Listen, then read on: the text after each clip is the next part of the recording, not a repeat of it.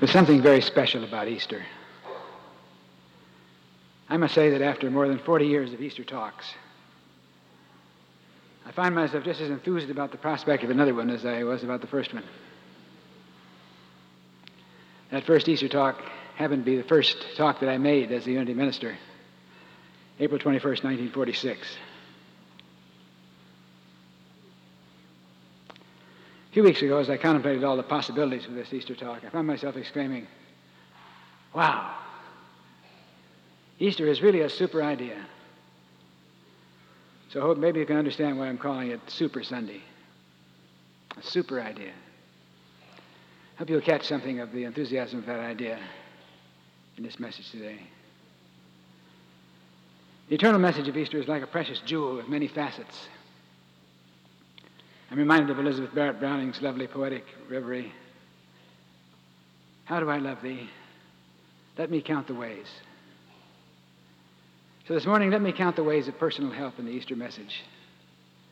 There's so many. From the garden of our suburban home this morning, Olga and I saw the sunrise. It was a personal sunrise service. Witnessing the shining rays reaching up across the sky to erase the shades of dusk. And very soon and dramatically, the day was bright and new, and we had experienced a resurrection. Last fall, Olga planted bulbs in our garden. Hundreds of wrinkled, brown, lifeless bulbs. This morning we could see evidence of spring's renaissance. The relentless straining for birth in sturdy shoots reaching up with the promise of blossoms. It will very soon trumpet the resurrection. To understand Easter's resurrection, we need to start at this very basic level, or else we might surely miss its cosmic message of sun and light and flowers. Jesus said, consider the lilies of the field, how they grow. The poet says, you can trust a universe that creates flowers. We may puzzle over the Easter story with a persistent intellectual analysis, but the historicity of the story is not nearly so important as the great idea that it seeks to portray. It may have important implications historically, prophetically, theologically, eschatologically. But all that really counts in the spiritual sense is what does it mean to you and me today, March 26, 1989. My friend Emerson called for a first-hand and immediate experience of God. In dealing with Easter, I insist on a first-hand, modern-day, demonstrable, and demonstrated evidence of the resurrection process. We all know the biblical story of the first Easter. Any child knows it. It's told even in editorial pages and in television drama. How Jesus was crucified, and after 3 days in the tomb, the stone was rolled away, and Jesus came forth in transcendent form as the risen Christ. Now, most of us have grown up in a culture that is still influenced by 19th century physics. So when we think critically about a subject such as the resurrection, it's hard to avoid asking how questions. How could it possibly be? There are some questions that cannot lead to useful conclusions. For instance, a physicist would never ask, what color is an electron? Color is completely unrelated to the character of subatomic particles. There are no three-dimensional means of understanding an experience or a phenomenon in a multidimensional frame of reference. The intellect tells us that resurrecting from the dead can't happen. It's impossible. It's just not common sense. Then common sense tells me this lectern is substantial, solid, and hard. Yet any high school physics student will tell you that it is only a macroscopic illusion. It's energy in motion. It's primarily empty space. It's not common sense, but I accept it because I'm leaning on the desk. It has completely convinced me of its stability. In Easter, there's a principle involved that we may have overlooked in our study of the universe around us, our evaluation of the world within us. Easter is not a passport to another world. It is a quality of perception for this one. It is not just a day to recall how Jesus rose from the dead. It is a time to take a new look at ourselves and contemplate the divine process within us. It's a time to reappraise the principle that makes all overcoming possible. There's an eternal secret involved in the resurrection of Easter. In a relative sense, it is the same secret involved in nature's springtime, in the metamorphosis of the caterpillar into the butterfly, in the healing of the slightest cut on my finger. Paul once cried out, "Oh, that I knew him and the power of his resurrection." He wanted to know not just what happened to Jesus. What was the eternal message of the resurrection principle? That's what we want to know. The transcendent message of Easter is ill-served by the usual panoply of Christian symbols that misdirect attention back to something that happened 2,000 years ago. The tomb, the cross, the angels, the halos, the shaft of light from the heavens coming down upon Jesus, implying a divine dispensation to which Jesus made the great demonstration. A Sunday school teacher who taught high school physics walked into his church one Sunday morning. He'd been musing over the problem of a sporadic class attendance. Suddenly, as he stood for a moment before the life-size figure of an angel that dominated the narthex of the church,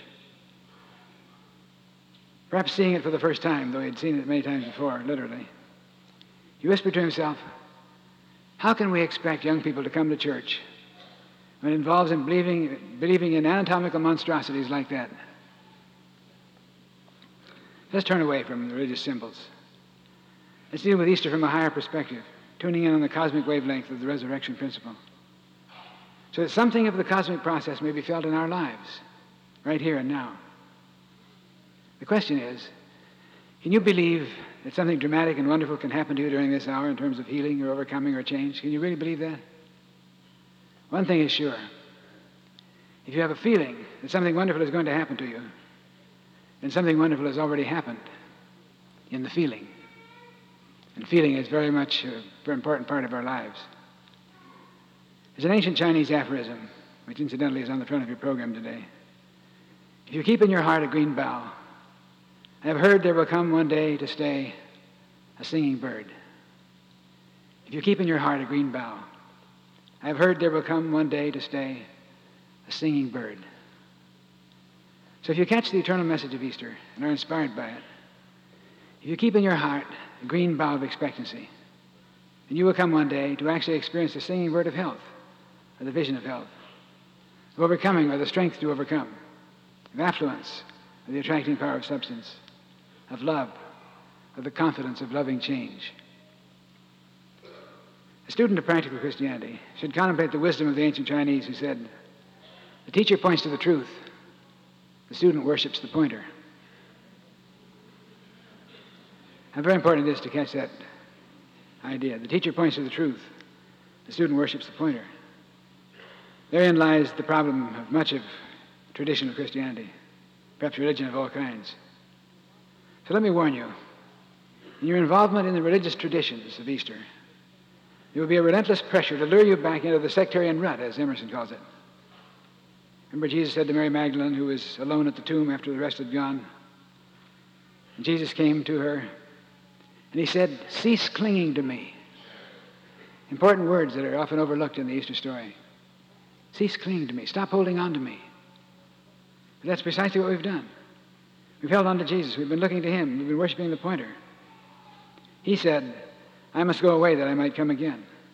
I must get the physical, personal self out of the way so the radiant Christ self can manifest."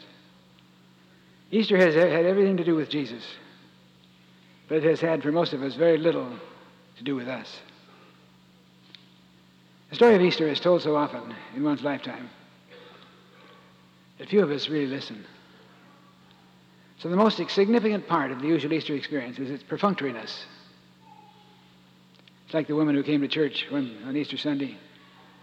The usher at the door said to her, greeting in a traditional sense, "Christ is risen." She went down the aisle, and another usher said to her, "Christ is risen." Finally, she came to the place where the usher was going to lead her into her seat. And he said, "Christ is risen." "Yeah, they told me that back there."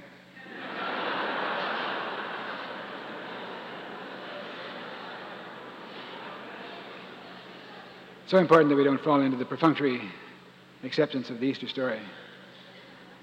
It has come to be for most of us a kind of Memorial Day.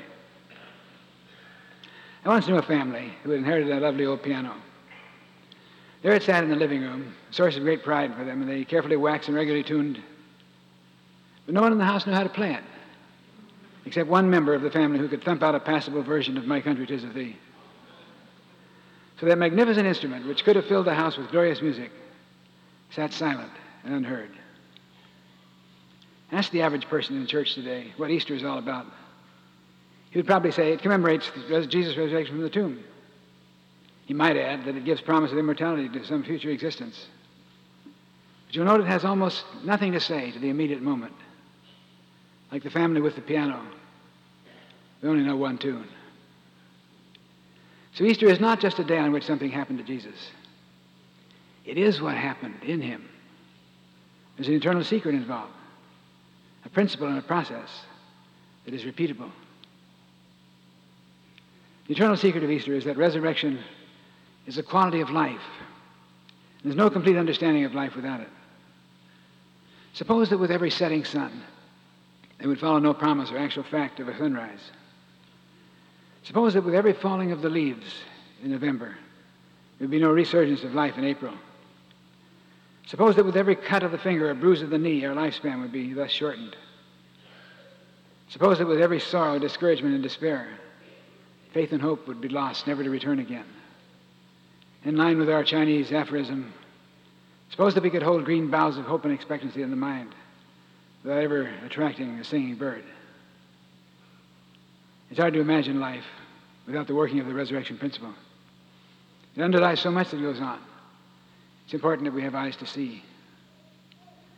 The eternal secret of Easter is only experienced on a cosmic level. It is ours to experience, but only if we choose to march to a different drummer, to view life from a different perspective.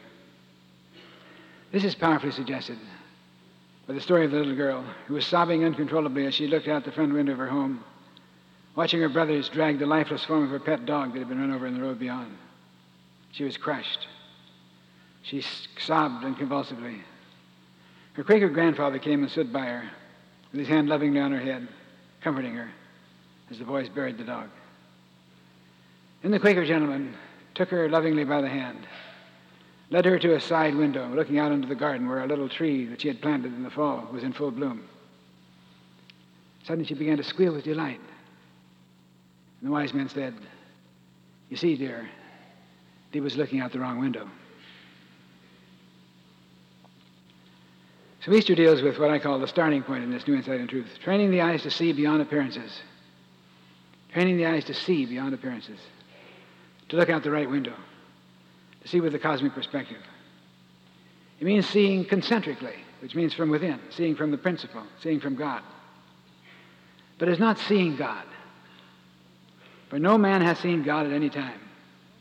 Emphasize, no man has seen God at any time. It's looking out at life and seeing from the awareness of the allness of God. A kind of seeing that is a projection of a healing influence.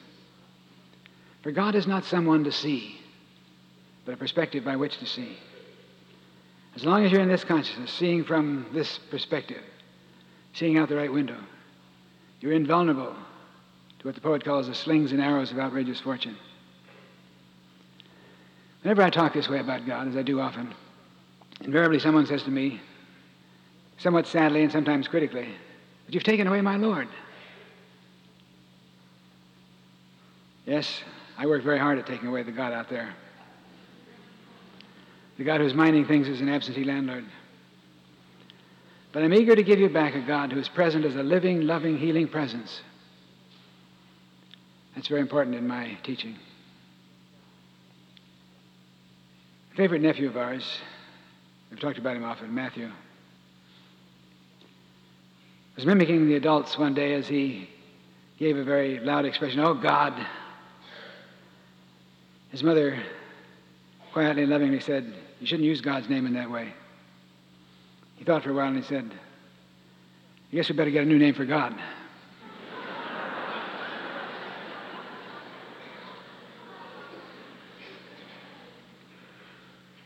It's not that we need a new name for God. We need a new awareness of God that transcends form, transcends personality, transcends the God out there. The poet Lowell describes this transcendental sense. Sometimes at waking in the street, sometimes around the hillside, always unforewarned, the grace of being finer than himself that beckons us and is gone, a larger life upon his own impinging, with swift glimpses of spacious circles luminous with mind, to which the ethereal substance of his own seems but gross cloud to make that visible touch to a sudden glory round the edge. Jesus said, "Judge not according to appearances, but judge righteous judgment."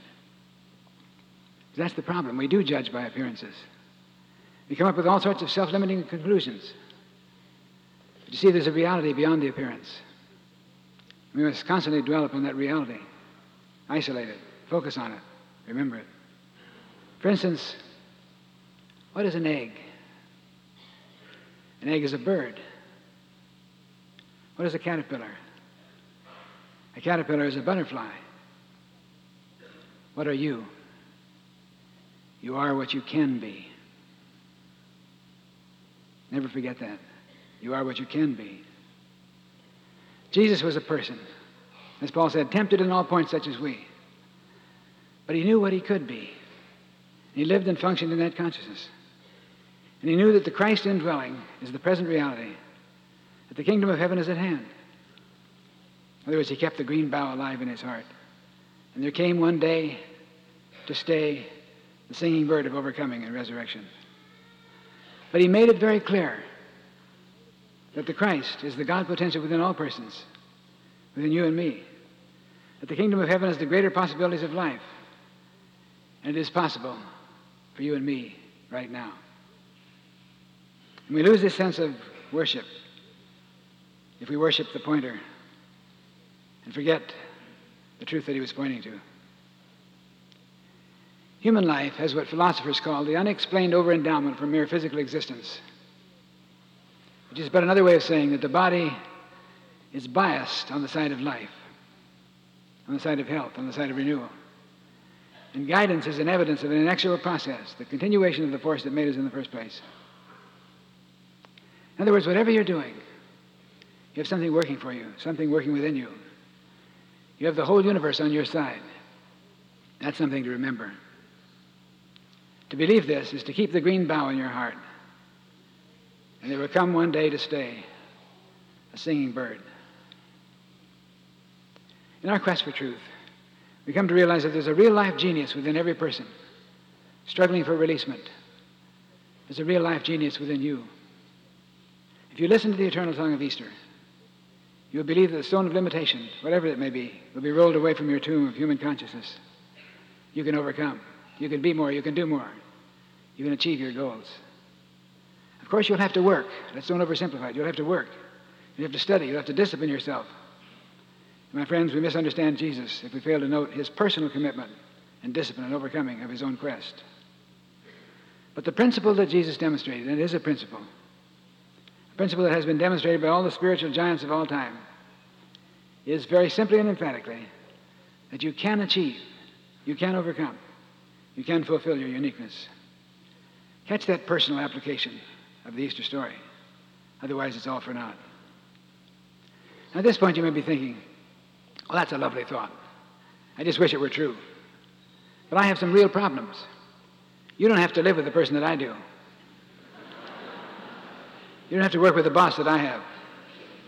All that would be very nice, and it's wonderful to sit and dream about it for a while. Oh, well, maybe that's what Easter's all about, just dreaming blue sky dreams. So let me tell you a story. Story of a young man in a veterans hospital. He'd lost both his legs in the Korean War. It was in the early years of my ministry. I had a very small center. I had a lot of time on my hands. So I volunteered to serve as a kind of chaplain in the veterans facility. I came to know this young man as he lay for months in the hospital bed, despondent over his loss of his legs. Sympathetically, I shared in his hurt, his pain, his discouragement. Because I found myself, prior to a little greater spiritual awareness, I found myself thinking, wouldn't it be wonderful to have wouldn't it be terrible to have no legs? To be without the capacity to get around. I just couldn't imagine it. As time went on, I realized that I shouldn't imagine it. But he stared blankly at the ceiling. I tried to encourage him and to comfort him, but nothing seemed to help. Apparently the whole world was shot from under him when he lost his legs. It was a sad and tragic thing, not because of what had happened to him, but because of what it was doing to him, or more accurately, what he was doing to himself in reacting to it. One day, another inmate of the hospital strolled in and sat down on a chair near the bed. He pulled out a harmonica and began to play softly. The patient looked up at him briefly, then back to the ceiling again. That was all for that day. The player came again the next day, and the next, and the next. One day he asked, "Does my playing annoy you?" The man in the bed said, "No, I guess I like it." So they talked a little more each day and developed a fond friendship. One day the harmonica player was in a jovial mood. He played a sprightly tune and began to do a tap dance around the room. And he said, "Hey, why don't you smile once in a while? Let a guy know you're alive." The bedfast patient said, "I might as well be dead as in the fix I'm in." "Okay, so you're dead, but you're not as dead as that fellow who was crucified 2,000 years ago. He came out of it all right." The glum patient flashed in anger, "Don't give me any of that preaching stuff. I've heard it all, and it hasn't done me any good. If you were in my fix, you'd sing a mighty different tune." The harmonica player said, "Okay, I know a 2,000-year-old resurrection is pretty far in the past. So maybe an up-to-date example will help you to believe that it can be done." So he pulled up his trouser legs, and the boy on the bed saw 2 artificial limbs. Needless to say, the stone was rolled away, and his own resurrection began that moment. That was many years ago. I've lost track of this fellow. The last I heard, he was living a perfectly normal and quite successful life, and spending a lot of spare time helping other people to get a green bough in their hearts so as to experience the singing bird of rehabilitation. What I'm saying through this story is that you may have great reservations. And looking at your case, understandably so. You may feel that overcoming is something that just happens to others. But the overcoming process is part and parcel of the heartbeat within you. It is part of the process of nature all around you. It is relevant. You're in it. It is in you. There's no way to escape from it. Again, the whole universe is on your side. And what the ancient Chinese were saying, and what Jesus was saying, what the butterfly breaking out of the cocoon is saying, is if you can hold the green bough in your consciousness, you come to experience the singing bird of healing and overcoming. You come to know something more about yourself. As Eliphaz in the book of Job said, "When they cast thee down, thou shalt say, there is lifting up." And if you believe that something wonderful is going to happen to you, if you can accept that it will happen to you right now during this hour, and the hours or days to come, and something wonderful has already happened, because you've touched a key level of consciousness. And what it amounts to is not setting things right, but seeing them rightly. If you can decide here and now today that you're going to march to the beat of a different drummer, that you're going to seek to relate yourself and to life and to people and to your work and to all conditions around you from the highest level of consciousness and sing the new song, and you're going to experience the singing bird, which will find its place on the green bough of your hope and aspiration. So you see, all that is left is that you say yes to life, that you say yes to your good, that you say yes to that in you which was discovered and demonstrated by Jesus 2,000 years ago. Easter calls us to remember the great lesson taught by Jesus, riding victoriously into Jerusalem on that first Palm Sunday, where there was a cross along the way and a tomb, but believing implicitly that the tomb was a tunnel that had light at both ends, and the other end of the tunnel was the light of Easter morning. If you find yourself thinking that life has handed you a cross, it can lead you to an unexpected victory, if, as George Bernard Shaw says, if you can get hold of the right end of it. Ella Wheeler Wilcox wrote, "That which the upreaching spirit can achieve, the grand and all creative forces know. They will assist and strengthen as the light lifts up the acorn to the oak tree's height. Thou hast but to resolve, and lo, God's whole great universe shall fortify thy soul." I'd like you to join me in a moment of stillness.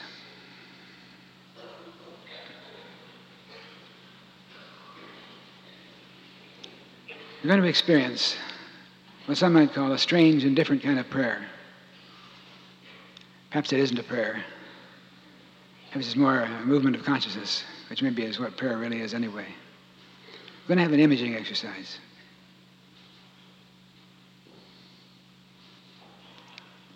So I want you to think for a moment of a tree.